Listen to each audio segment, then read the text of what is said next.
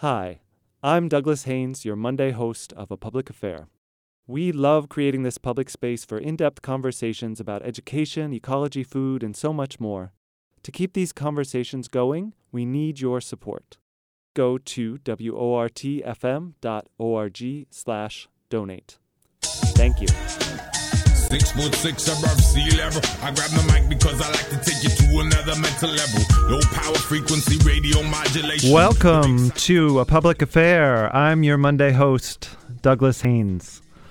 Though the University of Wisconsin system has been in the local news a lot this past week, most of the news has not been about what is arguably the biggest issue impacting students: state disinvestment from public higher education. Nowhere is this issue more apparent right now than at UW-Platteville-Richland. In November, UW System President Jay Rothman announced that the two-year campus will cease offering in-person classes this coming July. Rothman directed UW-Platteville to maintain a presence at the Richland Center campus, but it's still unclear what this might include. Rothman's justification for closing the campus was a sharp drop in enrollment, which declined from 567 students in 2014 to 60 students last fall. But this same period also included a dramatic drop in state funding for UW-Richland and UW system restructuring, which made the campus part of UW-Platteville. This change entailed eliminating administrators and a recruiter at the Richland campus. The campus closure raises big questions about whether the state of Wisconsin is still committed to the mission of the UW system, which has long been a national model of providing access to an affordable liberal arts education close to home. And many lives will be impacted as well. The Richland County Board says more than 200 jobs will disappear when the campus closes, and dozens of students will lose access to an affordable education. Here to tell us more about the unfolding story of UW-Richland's closure and its impacts, we have three guests today who were students, faculty, and employees at the campus.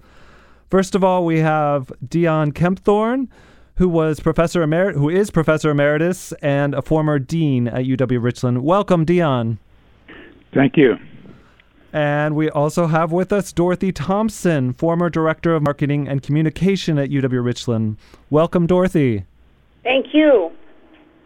And also with us today is John Poole, who was a student at UW-Richland when it opened in 1967 and who has worked on campus for more than 40 years, retiring as Assistant Campus Dean for Student Affairs. Thank you for joining us, John. Well, thank you, Douglas. Happy to be with you. I'm really looking forward to talking with you all about this important issue today. I'm going to welcome our listeners as well. We'd love for you to join our conversation. If you have a question for our guests or want to share a perspective or experience with UW System's two-year campuses, please give us a call at 608-256-2001, extension 9. You can also tweet us at WORT Talk or message A Public Affair on Facebook. Before we dive in here, I should mention, in the spirit of full disclosure, that I am a UW-Oshkosh faculty member, and I've watched the process of two-year campuses being consolidated there as well. We'll talk about that process and its impacts at UW-Richland a little bit later in the program. But first, I'm sure our listeners would really appreciate hearing from all of you about your experiences at UW-Richland and what's so valuable about the campus for students and the community. So we'll start with you today, Dion. Can you describe the campus for us first, for folks who haven't seen it or been there, and then share your perspective on student and faculty experiences there? Right. The campus is in a beautiful setting, in the Okootch Mountains all around, and with the Pine River and the Wisconsin River and the Mississippi River not far away. So it's a bucolic setting. And it's a lovely campus of 7 beautiful buildings, well equipped for education. Great. And you were both a faculty member and an administrator there. What was your experience there over the years, Dion? Let me just say, I think all you really need to know about me is that I spent my first 8 grades in a 2-room country schoolhouse. And there were 4 of us in the 8th grade. I'm not going to pursue that any further than I just did. But so let me jump ahead. So after earning a PhD in English at UW-Madison, I taught for some 20 years at UW-Manitowoc and UW-Washington County, and then in 1990 I was fortunate to be hired as dean at UW-Richland, and I served as dean there from 1990 to 2001. It's my major distinction that I'm the only dean to have served for 2 centuries, actually. And serving as dean at Richland has, in fact, been the honor of my life. From my first day on campus and ever since, the enthusiasm for higher education and cultural programs has been inspiring there. And I mean not just among faculty and staff and students, but throughout the community. It's a place where hardworking taxpayers from all walks of life are, in fact, very proud to have built this beautiful campus from the ground up. If you were to come to town, you would soon learn that the people here commonly call the campus our campus, not the campus, but our campus. Their roots in it run deep. They've earned the right, I believe, to feel possessive about it. It's just a special place in its physical beauty, in its setting, and in its way of teaching and learning. It's a perfect fit, actually, of people in the area and the place and the program. In my own experience, I can just say a couple of things about the development of curriculum and campus buildings and things. In my experience at Richland, we were always providing a first-rate degree program, and very often to rural and low-income students who otherwise wouldn't have access to higher education. And we went further than that. We also developed signature programs such as Academic Alliance, which linked campus courses to area high schools to help students in these small towns get a head start on college. And strikingly, we also created numerous international student programs that brought a whole world of diversity to not just the campus, but the wider community. And as always, you could count on us having a delightful College for Kids program in the summer and year-round for all ages, a really bustling continuing education program. But let me mention, in these times of funding concerns, what really is most memorable, most impressive to me as I look back. As a dean engaged in fundraising, I'm amazed at the incredible generosity of private donors who regularly in Richland County, with $1 here and $1 there and $1 million here and $2 million there, stepped up again and again to build dormitories and science buildings and student services facilities, and funded all kinds of special projects and countless scholarships for our students. In context of the 26 campuses in the state, I dare say we were and are the envy of other two-year campuses. To this day, our campus foundation is still well endowed, and our benefit to our wider community is said to be some $7 million, and the benefit to individual students, as you all know, whose lives have been enriched forever, is simply incalculable.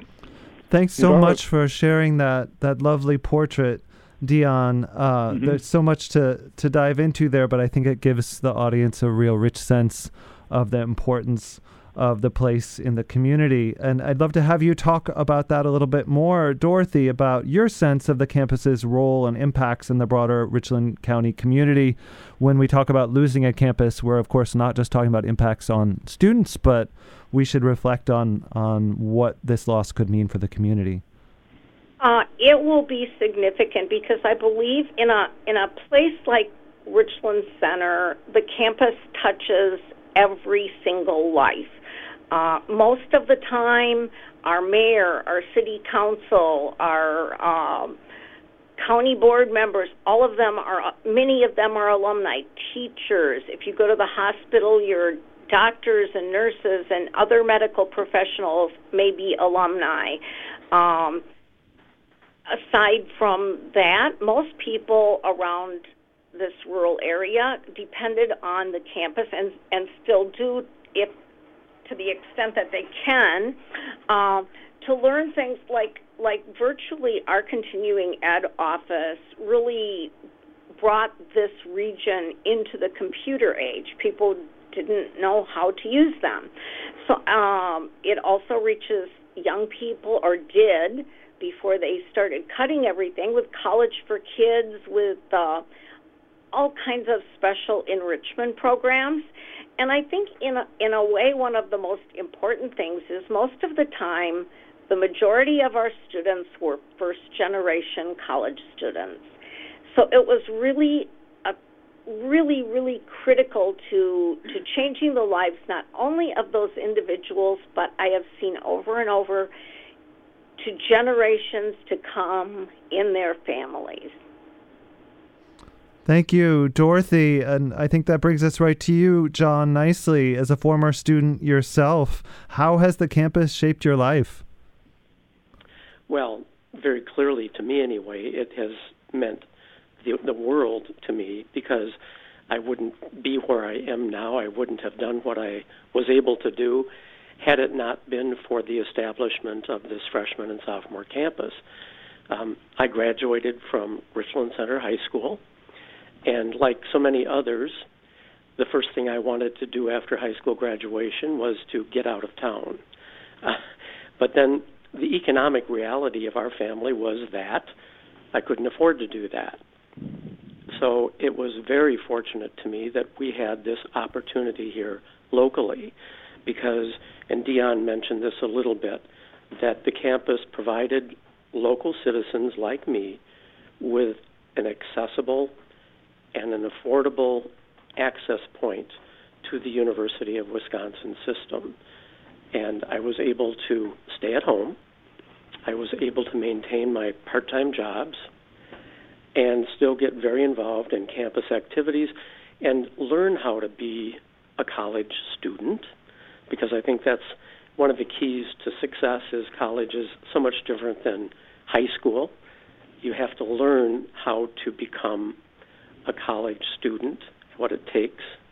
And on a campus of the size we had here, it was very possible to do that, because we had very close interaction with our faculty members, with our faculty advisors, and it was very much like a family in many ways, but the academic rigor was there, and we knew that if we succeeded here, we were going to do as well, and usually better, after we transferred. In fact, different studies would show over time that transfer students from the former UW colleges campuses usually perform better than students who transferred from other institutions, and even some of the native students. But again, the campus provides that accessibility and affordability that would mean otherwise so many people in this community would not have been able to take advantage of.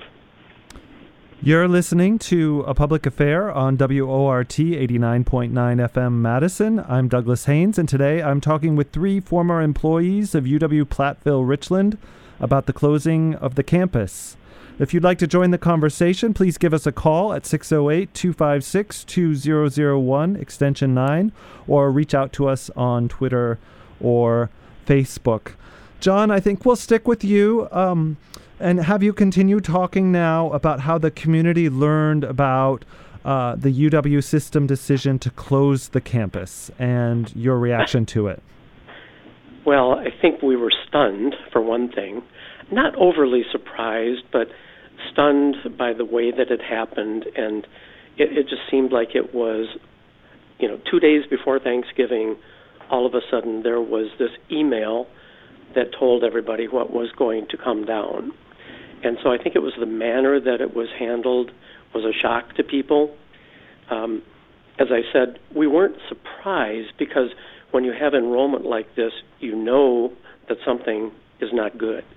And in fact, back in the summer of 2021, a group of us formed the Friends of the Richland Campus organization, because we knew back then that if things didn't change, this would be what would happen. But I think it was the timing, it was the way that the announcement was made.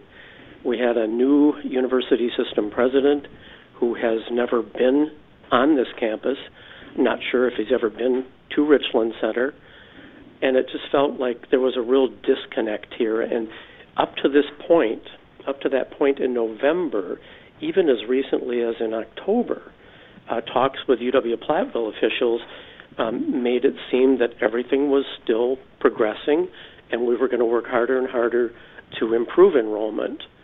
And then all of a sudden, November 22nd came, and there we were. I think we should clarify just a couple of things for listeners in case they might not know. Back in 2018, when Ray Cross was president of the UW system, he also sort of very suddenly announced an effort to restructure the UW system and incorporate the system's 2-year campuses into the regional comprehensive universities that are 4-year campuses, into many of them anyway. And that's when UW-Richland Center became part of UW-Platteville. The other thing that John mentioned there that I think is important to point out is that this process has been part of happening at the same time as a decline nationally, not just here in Wisconsin or not just at UW-Richland, but a decline nationally in college student enrollment. So this is a part of some much larger processes. Let's go back then to that decision moment and talk a little bit more about the community's orientation toward us. Dion, can you tell us about your sense of the community's reaction to the campus closure? Well, yes, and as one member of the community, I was sitting in the kitchen having a cup of coffee when I heard this news on the radio, enjoying my retirement, and I thought, my God Almighty, this can't be really happening. And as an old administrator, my first instinct was to think, I should call President Rothman and just suggest to him kindly that you're making a big mistake here. And I of course didn't do that, because that would be like trying to unring a bell. But the closure part, I tried to comfort myself for a while, Doug, because Rothman himself has said that he has not closed the campus. He's only ordered the discontinuation of in-person degree instruction, which, of course, if all things go online, you tend to lose the place you live in anyhow. So it may feel to most of us that it's tantamount to a kind of closure or shuttering of the building. But I'm still somewhat hopeful that we might go forward and find, as he suggested, that is, President Rothman, new ways to use the campus. But anyhow, to cut to the chase and back up a little bit, I felt then and believe more firmly now that his decision to discontinue degree instruction was, I think it was seriously ill-informed and ill-advised, and he had argued that low enrollment and the cost of instruction left him with little choice. But I think, in fact, what I've learned now is that his decision was difficult, not because, it was difficult because it was wrong, I think. And I think, in fact, he had a decent alternate choice, which was perhaps to join with our Representative Tony Kurtz and others with the Platteville administration to find out what's going wrong in the relationship between UW-Platteville and UW-Richland. He might, in fact, I think, have done us a favor if he would have investigated what I believe must have been a mismanagement that may have been systematically depleting Richland's resources for years. But instead what happened, it was kind of like a cop stumbling onto a crime scene and then deciding the best thing to do was to kill the victim, I guess. So it didn't come out right, I don't believe. And yet, with hearings with legislators in Richland and with a wonderful town hall meeting that we had, that all these venues are flooded with people who care about the campus. We've learned more and more about what might have been behind, the celerity of the decision. Thank you, Dion. Let's turn to you, Dorothy. In your sense, both of the causes that Dion and John are beginning to unfold for us here, and the community response to the closure. Well, I think the community response has just been they're angry, and I think rightfully so. I think that the decision was made, like many are, some by people who have no understanding at all of the community. They have not been here. They have not talked to people. But when I was looking at they talk about it being a cost thing or a budget thing. In 2014-15, the budget for the 13 UW colleges campuses was 2.5% of the UW system budget. And in 2019, those same campuses, it was 2.1%. What they have gotten for that little tiny, not even 0.5% of savings, and that's what they say they were trying to do, save money, they're getting a lot less for their money. Part of the problem, I think, is we have a dean who's there 2 days a week or so, a communication person who's there occasionally. They're just getting far less for their money, and the community is getting far less for their tax money. I think there's just all kinds of levels of mismanagement, missed opportunities, and misunderstanding.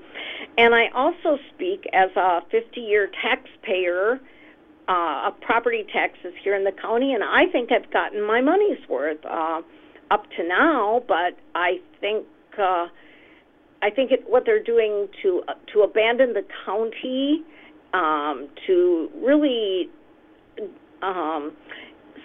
honestly, they're doing some things contractually that just don't seem right to me. There's a 75-year lease, so I think it's just. Sometimes when I was working on campus, the people at Central or in Madison would spend hours and hours and hours on organizational charts until it looked like something, a line or like that was the organization itself, not what was going on. And maybe they'd never even been here. So it almost seems to me like people are trying to make a pretty line to look at on a chart and have no connection to the real world.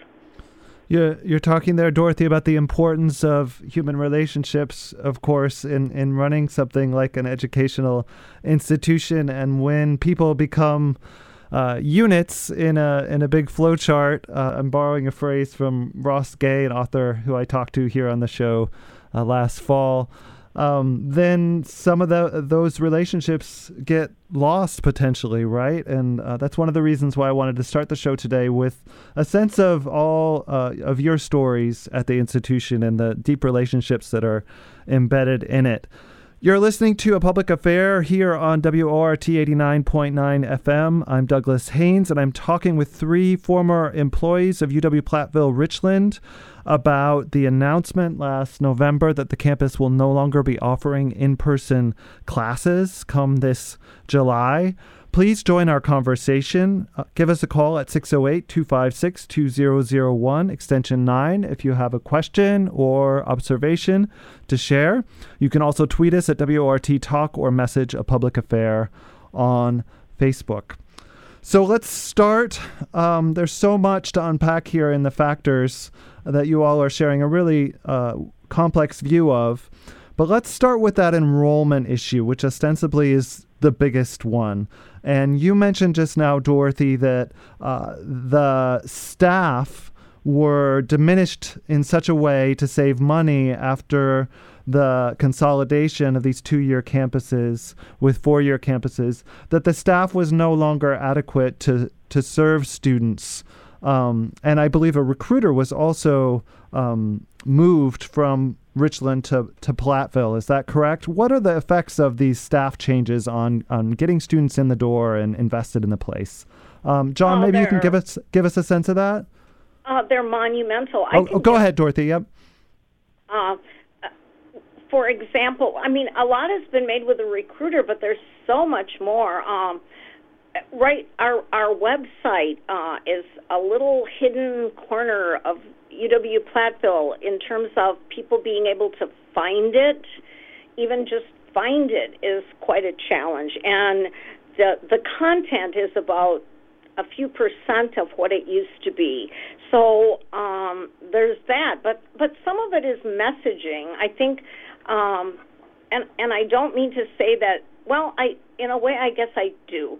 How you recruit in a rural area is maybe different. How you market in a rural area to small town people is different.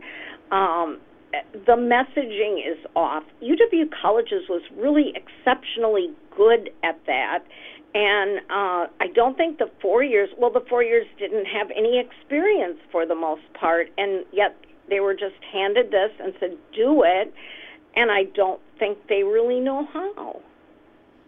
Yeah, it was a big ask for all of a sudden those 4-year campuses to absorb and maintain and keep vital these 2-year campuses and administer them there, and actually integrate all the faculty and staff as well into their own faculty and staff. It's an ongoing process, really. I can say that from experience at UW Oshkosh. So that sounds like it was a huge factor in both running the place and recruitment of students, particularly in a rural area. John, would you like to add anything about that and the enrollment issues in particular? Well, we knew that you could not sustain a campus with this kind of enrollment, and we knew that enrollments have declined across the country.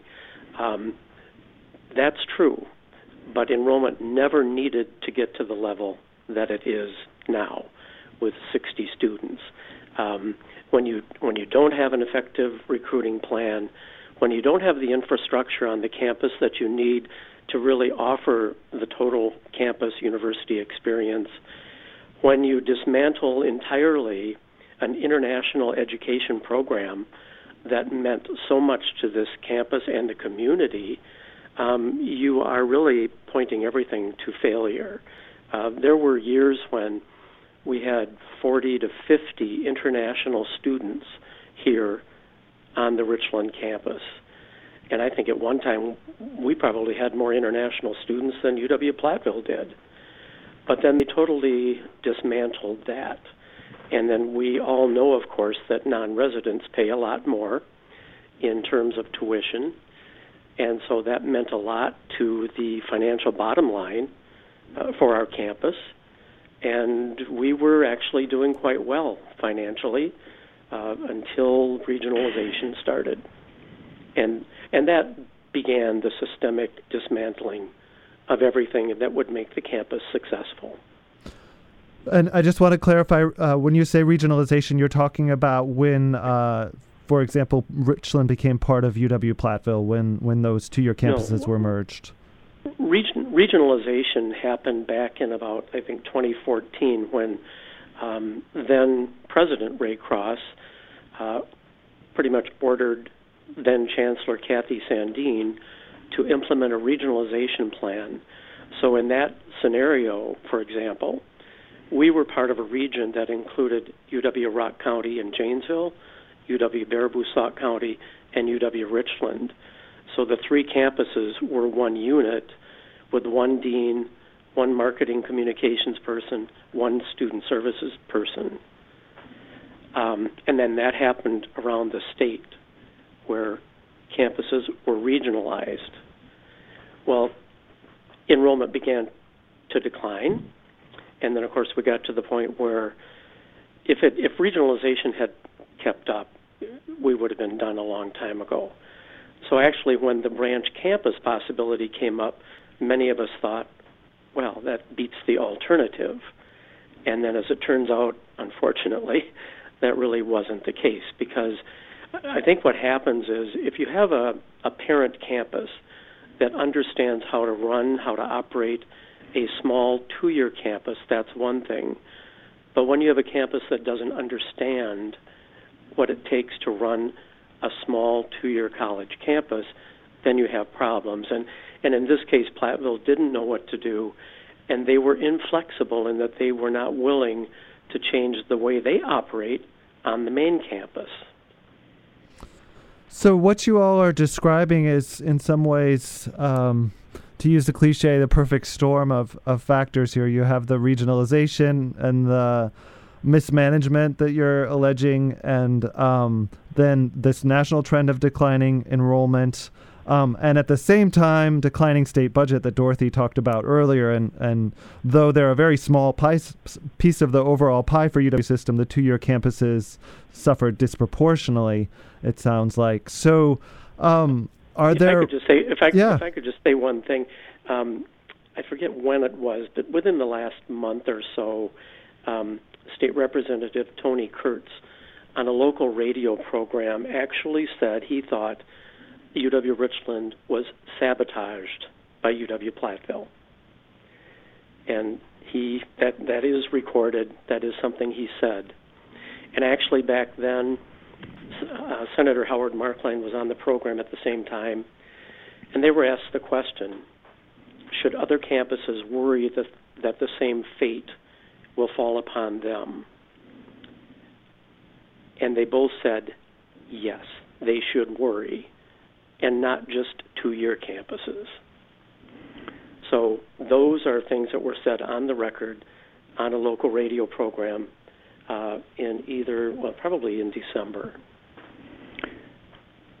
May I just interject one thing? Go ahead, Dion. Yeah, I'm old enough, and maybe John is too, to remember the days of enrollment management, and the whole system had everybody on notice to say that, it's the enrollment, stupid. I myself got a little bit tired of hearing about enrollment, and a lot tired of being called stupid. But the notion of enrollment management, it has some devils in the formula. There can also be, as might have happened with Richland and Platteville, there can be enrollment manipulation too, and there can be mischief in that. And why you would so what we're doing, if you just kind of look at our own little trail of tears from Baraboo to Richland to Platteville, is so Baraboo has 180 students, and I guess that's okay. No one can ever tell you what the right number is.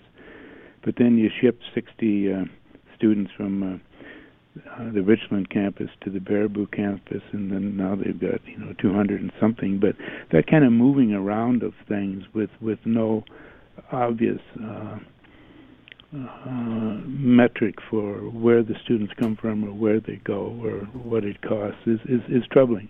And actually the county board, our county board in Richland, has included among their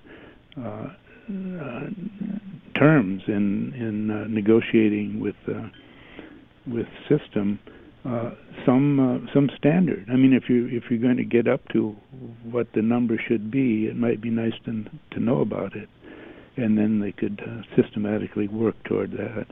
But just to move, I guess the question, and it sounds silly to put it this way, I suppose, but so when since Richland's a branch of Platteville, why isn't it Platteville?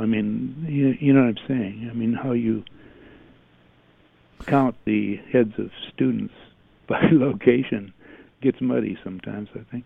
Yeah, in other words, why is UW Richland's enrollment considered in isolation if it's actually part of this other institution? That's what I mean. Why do that? Why don't they just take instead of thinking about it as its own place, that it has its own sort of subset of the mission of the overall institution that it's working on. Right. Well, and you know, back in the day, and nothing ever changes very much, I guess, in the system. But back in the day, Madison was the master at this. You know, so you have 40,000 students, and suddenly, you know, because they need more money from the state, and we understand this, that head count has the equation has dollars connected to it.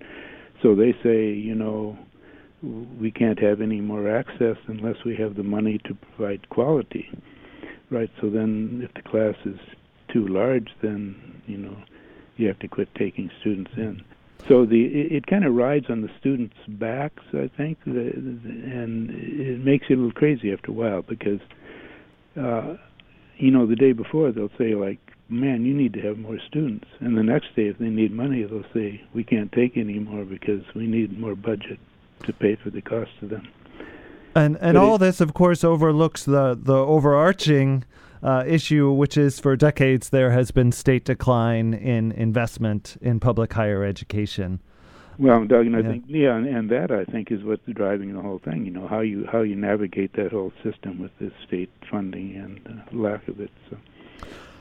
I just want to reintroduce you all and remind listeners that you're listening to A Public Affair on WORT 89.9 FM Madison. I'm talking today with Dion Kempthorne, Professor Emeritus and former Dean at UW-Platteville Richland, and Dorothy Thomas, former Director of Marketing and Communications at UW-Platteville Richland, and John Poole, former Assistant Campus Dean for Student Affairs at UW-Platteville Richland. There's still time to call in with questions and comments about the proposed closure of in-person classes at UW-Richland. And I'd like to share, you can give us a call at 608-256-2001, extension 9. I'd like to share an email we received from listener Patty Peltekos, who says she has the sense that what is happening at UW-Richland illustrates the system decision to focus on programs that bring in more money, like STEM studies and research programs. That means smaller campuses can't continue sparking the thinking and learning of Wisconsin citizens. Would any of you like to respond to that? Do you agree? I don't know that. I mean, there's no reason that that would work. Our students from Richland, from the smaller campuses, they may very well become STEM majors. Everybody has to be a freshman somewhere. Mm-hmm. Yeah, and so it's important to recognize what you all were talking about earlier, is that this is a place where people can enter those kinds of programs that the system, our emailer is saying wants to invest in, STEM studies, for example. But like you're saying, Dorothy, everybody needs to start somewhere, and some people might not start at all if they don't have access at a place like UW-Richland. Yeah. We also have a caller who didn't want to come on the air but has a question for you all. Isn't there a surplus, the caller says, in the state budget that Governor Evers could put towards these two-year campuses? So we can clarify the first part. Yes, there is a record surplus in the state budget. Let's hear from you all about efforts that the campus is making, or the campus community is making, to say, hey, wait, there's this money, or maybe other efforts that you're undergoing right now to keep the place alive. Well, I'll just say that the Richland County Board of Supervisors, for one thing, had passed unanimously a resolution that has been forwarded to state legislators, the governor, UW system, urging continuation of this campus, and they've laid out various stipulations, including, getting the infrastructure back to the campus where it can be successful, getting the budget back so that we can have the infrastructure. And I think a very interesting aspect of it, because it shows a little bit that there is tension, the county board has requested that a professional outside mediator be present anytime there are negotiations where UW-Platteville staff are present. So I think that says something pretty loudly as well. This is a very conservative county. It's probably more red than blue. But on this campus, local campus issue, this is a nonpartisan issue for this county. If you drive through the area, you're going to see lots of blue and white Save Our Richland Campus signs, and they are in yards, farm fields of Republicans, Democrats, Independents. Dion talked about the town hall meeting recently, and prior to that, the legislative listening session, and both were rooms filled to overflowing. So the people have not given up.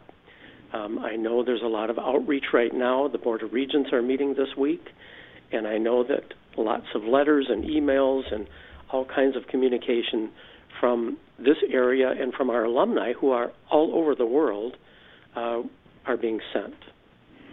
Well, and John, if I might add too, at the town hall meeting on January 16th, Senator Howard Markline and Representative Tony Kurtz were there, and they spoke to this notion of funding.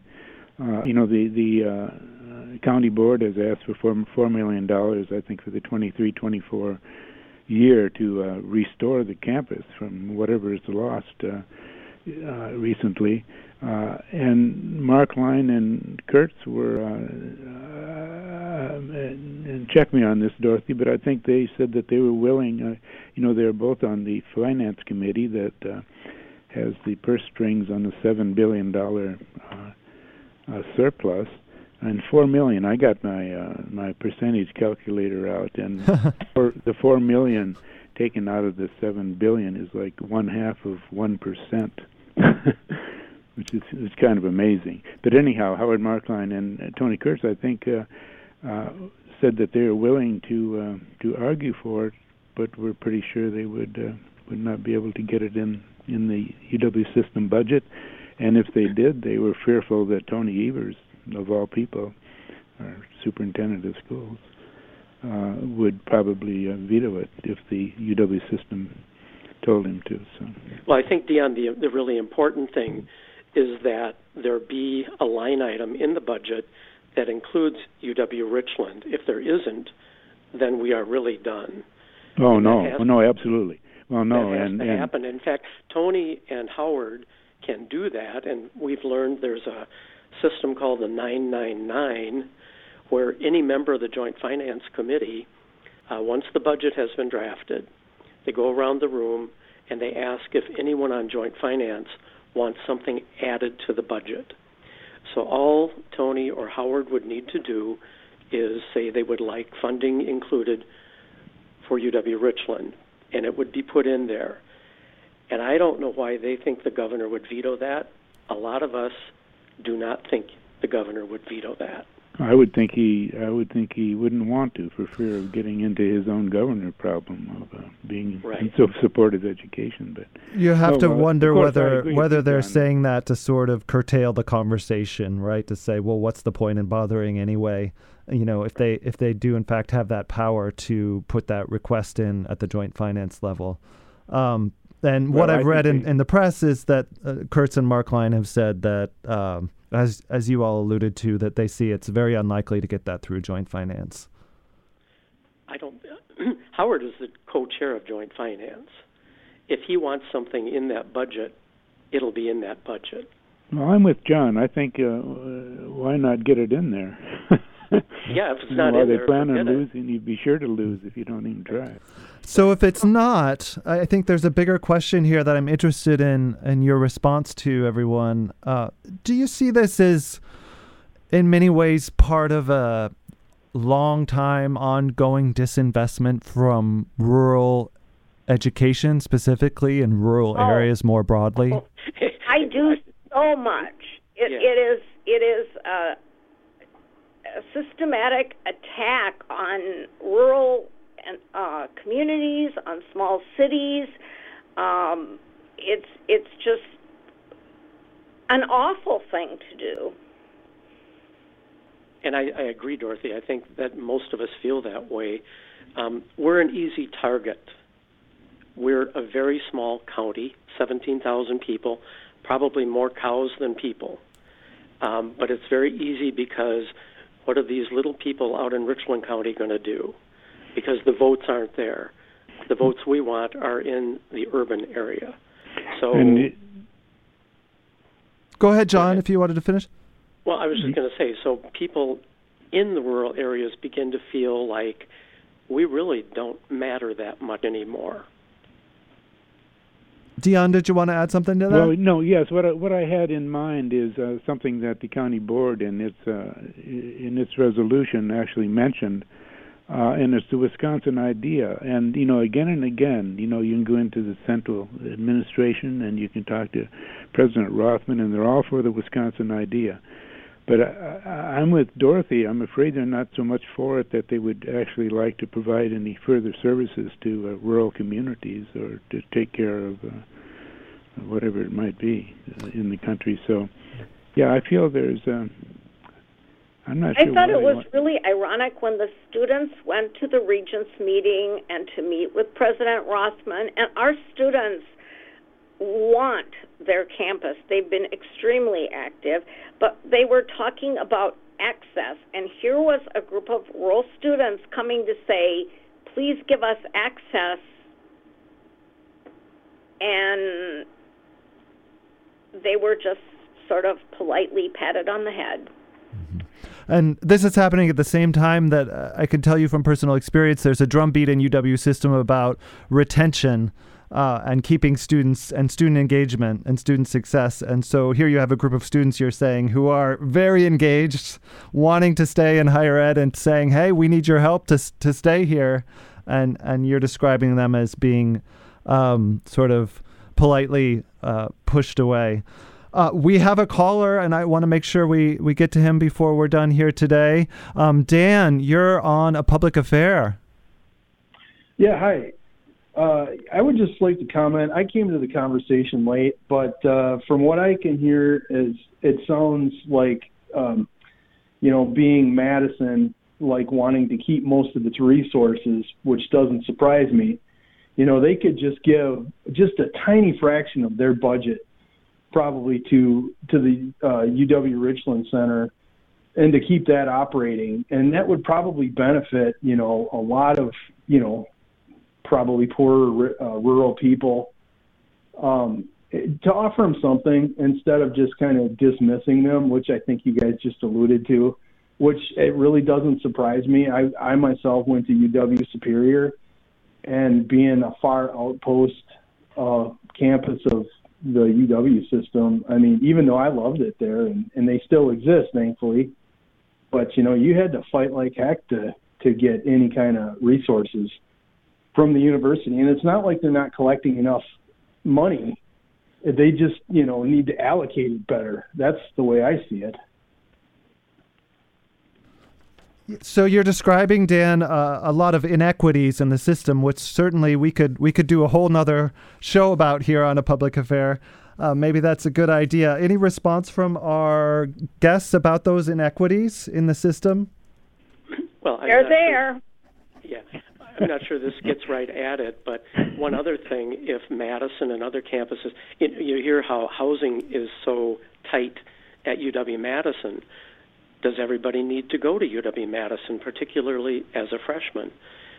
There might actually be some students who are planning to go to Madison who might have considered a campus like Richland if they knew about it, and they would rather start at a smaller campus, small campus setting, classes, and with housing much more easily attainable.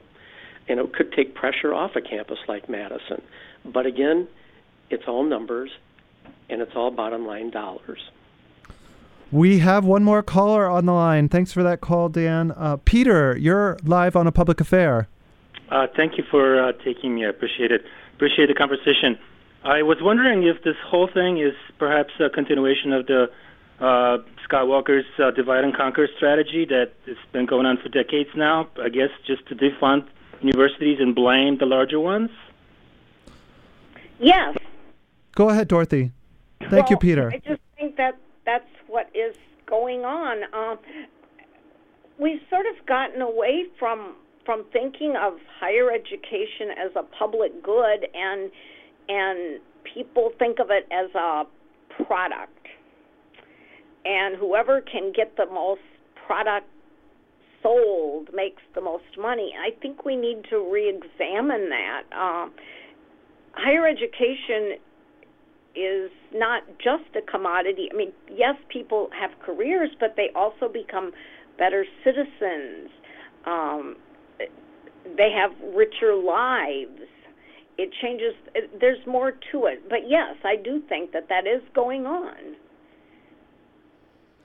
And just to add to that, as we've been talking about over the course of the hour, certainly funding for the UW system has been declining for decades under various administrations, but took a sharp drop during the Scott Walker administration. We have just a couple of minutes to wrap up here, and I'd like to give you all the floor to share anything you would like to share about further organizing or response, ways the public can get involved in this issue. Is there anybody in particular who'd like to speak to that? Well, just in general, let me say that I'm eager to find out what's going to happen in the next drama. I mean, the big question now, I think, is when and how will UW System and UW Platteville and UW Richland campus meet to negotiate their differences of opinion or to develop plans that might enable us to have some kind of collaboration that would be fair and beneficial to all. But that's going to be a big moment, and I'm hoping it comes sometime, and that President Rothman participates, and we get to find out what next in this discussion. Dorothy or John, 1 minute left. I was going to say I agree with Dion, because I think it's now time for the UW system, UW Platteville, the Richland County Board of Supervisors. They need to meet, and they need to figure out how this is going to work going forward.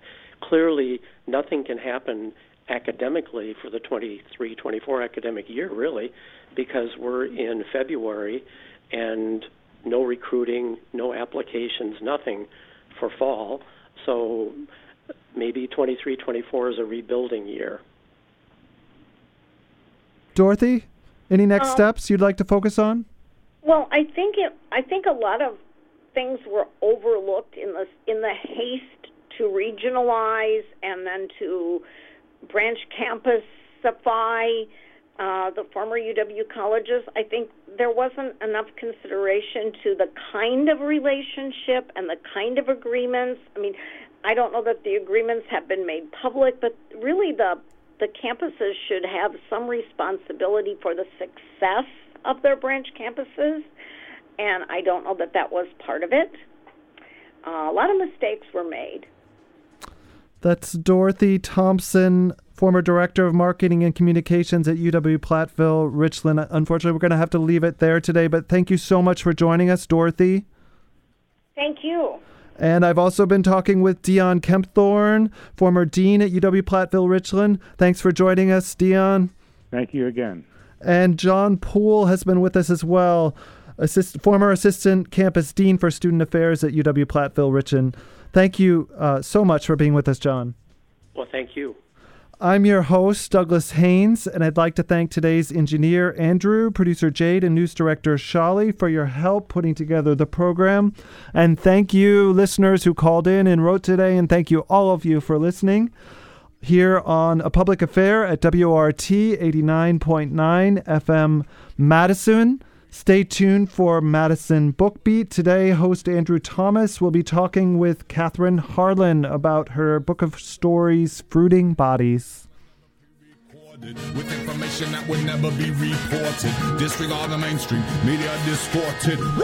We come and listen and support it. Live and direct, we come and never be reported. With information that would never be reported.